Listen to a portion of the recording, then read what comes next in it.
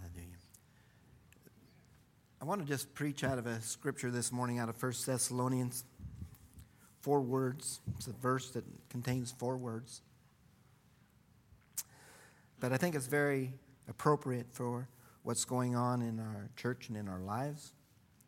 And this scripture, within just 4 words, to me, contains a warning and an invitation.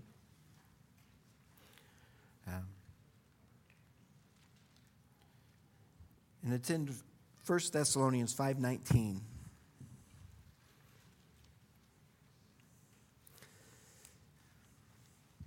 Quench not the Spirit.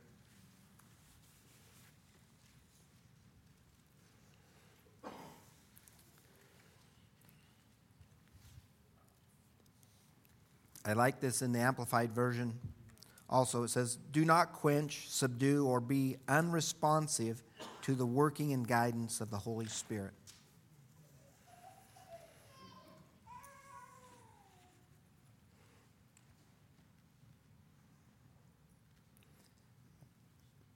As I was thinking about this week, I thought, this is something that's very charged with warning. Because if we quench the Spirit of God, the Bible tells us that if, it makes us an enemy of God if we're fighting against God. So if we're stifling what God is desiring to do, we're fighting against God. So there's really a warning in this to do not quench the Spirit. Let God have His way. And in all reality, there's no way to really tell it, I don't believe, in a sense, if we are quenching the Spirit or not, but we have to be humble to what God's Word says to us. And that's, in a sense, to be subject to those that are in authority over us. If someone, just as you've come to this church, in a sense, you've placed yourself under my authority. I'm not saying that I'm going to rule your life or not, anything like that, but spiritually, you've committed yourself to me. So, if things that I'm doing aren't satisfying you, don't get mad. Get on your knees.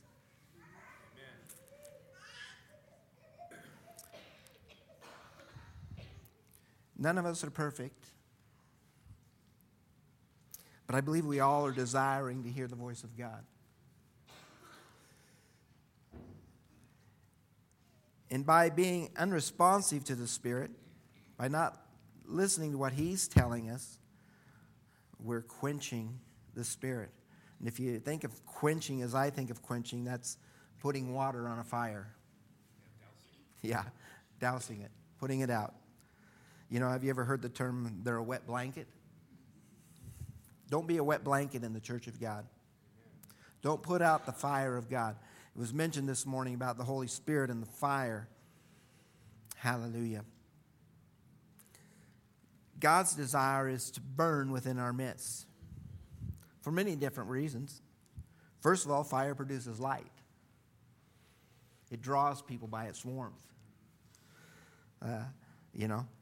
It can separate good things from bad things. It's used in purging of gold and silver and precious minerals and metals like that.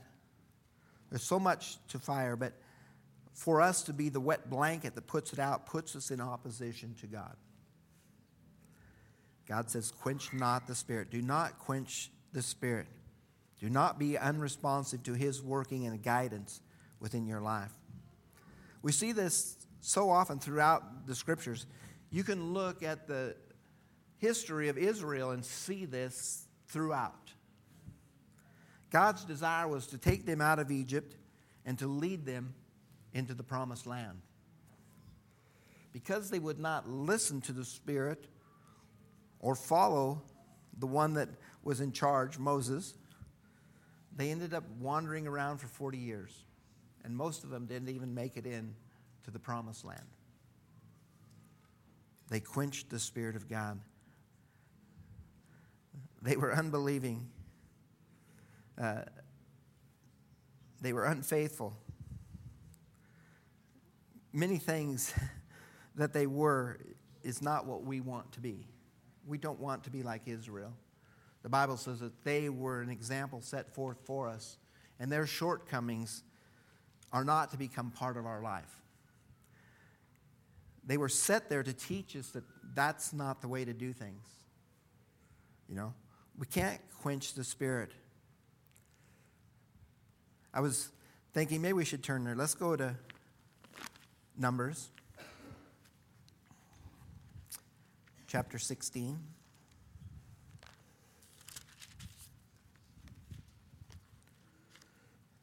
I want to show you an example of some people that were quenching the Spirit. I'm just going to read a few verses here, and then we're just going to talk about them. Now Korah, the son of Ishar, the son of Kohath, the son of Levi, he was a Levite, and Dathan and Abiram, the sons of Eliab, and On, the son of Peleth, sons of Reuben, took action. And they rose up before Moses, together with some of the sons of Israel, 250 leaders of the congregation, chosen in the assembly, men of renown. I want you to think about this. We're seeing a Levite, a couple children of the children of Israel, Reubenites, and we see 250 of the leaders of Israel. You would think they would know what was going on, right? I mean, if you can't trust your leaders, who can you trust? They stood up. They assembled themselves together against Moses and Aaron and said to them, "You've gone far enough. For all the congregation are holy, every one of them, and the Lord is in their midst. So why do you exalt yourself above the assembly of the Lord?" I was thinking about this, and I thought, you know what they were saying? Who made you boss? You know what I'd have said if I was Moses? The guy who talked to me out of the burning bush. But that's not what Moses did. When Moses heard this, he fell on his face.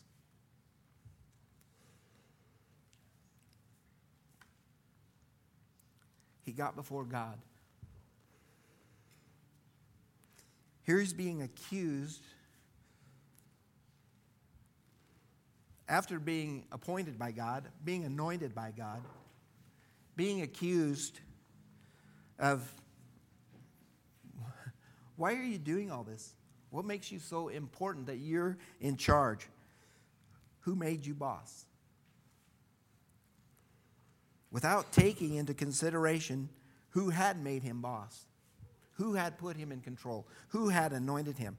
You know, I don't think we understand sometimes the anointing of God. Truly, we all are anointed. But we're anointed to different things. And we have to make sure that we're not quenching the spirit of those who have been anointed to do certain things. These men began to talk and to get together and say, you know, these guys just have got too much power. We've got to change this. We've got to become part of this. When God didn't ask them to be. He asked them to be leaders in Israel. They were men of renown within the tribe of Israel. But they were not the chosen one that God had chosen and anointed to lead them to the promised land. And as they began to scheme against Moses and talk against Moses, they quenched the Spirit. And remember what I said earlier? That put them in direct enmity with God.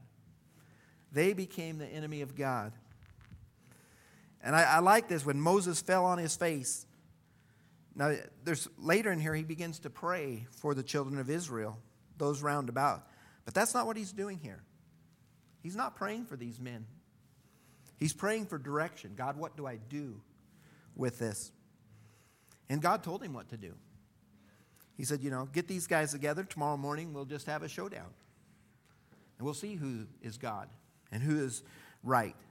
And if you know the rest of the story, a miraculous thing happened. that wasn't very good for them, the earth opened up and swallowed them. And everything that contained or pertained to them, their houses, their flocks, their children. So it's very important that we do not quench the Spirit of God. It's like I was saying before, if you see something that you don't agree with, pray about it. Get on your knees and pray about it. If you feel like it's something that you need to present it. But do it out of a heart of humility, not out of, I know better, I can do it better. Who made you boss? The Bible talks about if it were possible, the enemy would deceive the very elect.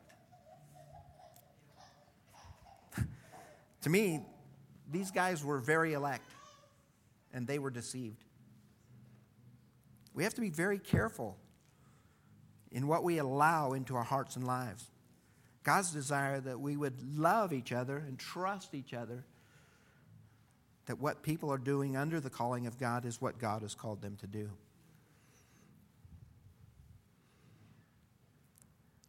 I was reading a scripture this morning in Romans 8:14, and I'd never seen it this way, and God just kind of pierced it into my mind. For as many as are led by the Spirit of God, they are the sons of God. They are the sons of God. I don't know what you think when you read something like that.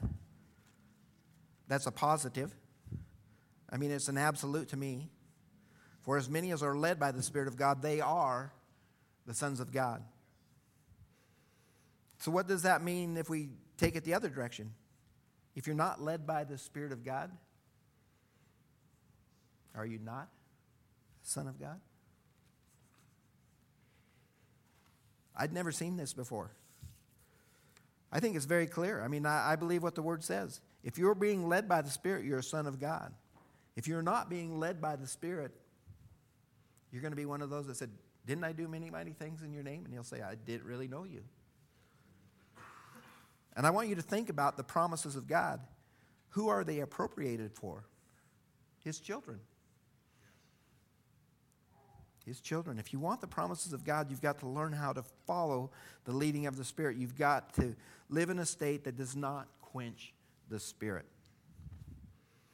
Don't be deceived. Don't be deceived by what the enemy would try to put in your minds and your hearts. All things can be accomplished through prayer. If I, as your leader, am not doing what's right, pray, God will take me out of the way. He's the one that puts people in and takes them out. You'll find many places in the Scripture where it says that they would not touch a person because they were God's anointed. You know, it's a fearful thing to come against those who have been called by God, just as we saw here in Numbers. We need to make sure that we're living humbly with God, trusting that God is doing what is right within our hearts and lives. We talk about that so often. We talk about the Scripture. Well, we know that everything works together for good to those that love God. And we say it, but do we believe it? If things aren't exactly going right in my life, what do I do about it? Complain about it? That's what the Israelites did. Where did it get them? Nowhere. 40 years in the desert. That's right. Got them nowhere. We cannot be complainers. We've got to take our petitions to God. He's the one that knows how to handle the situation. He's the one that knows what needs to be done in the situation. We've got to be people of humble hearts, trusting those that God has placed over us. Hallelujah. And if we are those that have been placed over, we have to be humble, searching for the will and purpose of God, that we might lead the flock of God in the right direction. But I just want to encourage you this morning, don't be a wet blanket. I was saying that this is kind of a twofold, that there's a warning in this. I believe there's also an invitation in this. Follow me. Do what I ask. Don't quench what I ask you to do. Don't put out the fire that I am starting, or that I have started, or that I've built to great proportions. Don't put it out. Don't dampen it. Don't douse it. Be that one that fans the flames, that continues to make the fire grow. Hallelujah. Add to, don't subtract. Cry out to God. Don't complain. Hallelujah. Quench not the Spirit. Father, I just want to thank you for your word, for your life. Lord, may we be those that do not quench the Spirit. May we hear the voice of God and do what he asks us to do. Father, your word, Jesus said, I must go away that I might send the Comforter, and when he comes, he will lead you into all truth. That says to us, Lord, that we must follow. His desire is to lead us, but if we won't be led, we're not following the Spirit. And if we're not following the Spirit, we're not the sons of God, as according to your word. Make us true sons of God, followers of the Spirit. Hallelujah. Father, I just love you for your word, Lord, that it's so direct.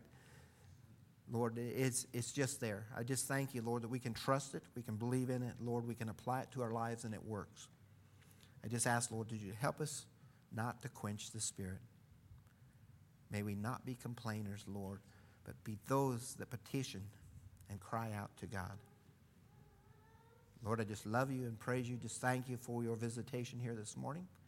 Just pray, Lord, that all that has been said and done, Lord, will remain. Hallelujah, Lord, that the enemy will not be able to come in and steal the seed. Hallelujah, Lord, that the seed will not become unfruitful, but, Lord, that it will be in good, fertile ground and that it will bring forth much fruit. We just love you for that, Lord, that your desire is to increase and not decrease. Increase us, Lord, in your Spirit, we ask in the name of Christ. Amen.